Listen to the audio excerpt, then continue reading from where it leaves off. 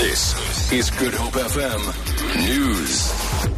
Good afternoon. Stellenbosch University says a group of people who set alight a building on the campus last night may be former workers of companies contracted to the institution. Police are investigating a case of arson and damage to property after a fire was started in the administration building and a student's car. University spokesperson Martin Viljoen says security staff managed to put out the fire before it could cause extensive damage. The management of the university, of course, views the incident in a very serious light, and Professor Wim de Villiers, our rector and vice-chancellor, said that, this is not protest, this is criminality, and as such it is utterly unacceptable. Just to add also that early indications are that the damages at the amount to about 300,000 rand, and also that the SAPS is investigating.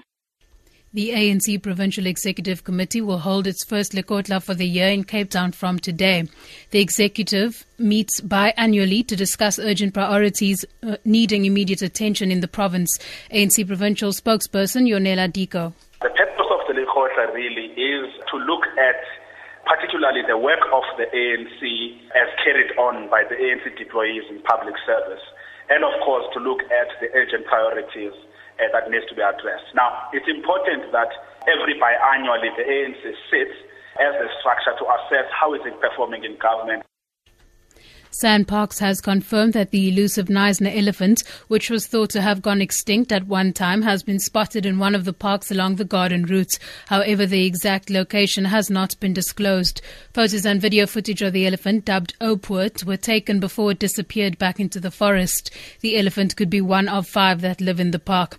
Sandpark spokesperson Nandim Gwadlamba says they're very excited about the sighting. This means that there are elephants roaming the Knysna forest.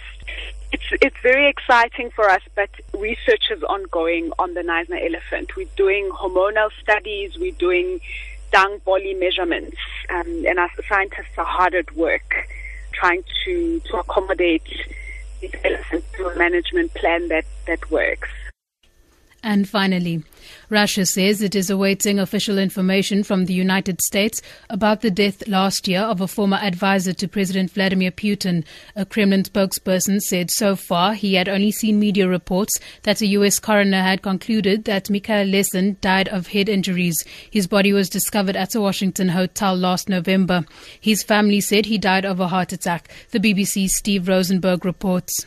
First of all, what was Mr. Lesin doing in a hotel room in Washington? Well, there are reports that he had property in the United States. We also know that a US senator had called for Mr. Lesin to be investigated over alleged corruption and money laundering.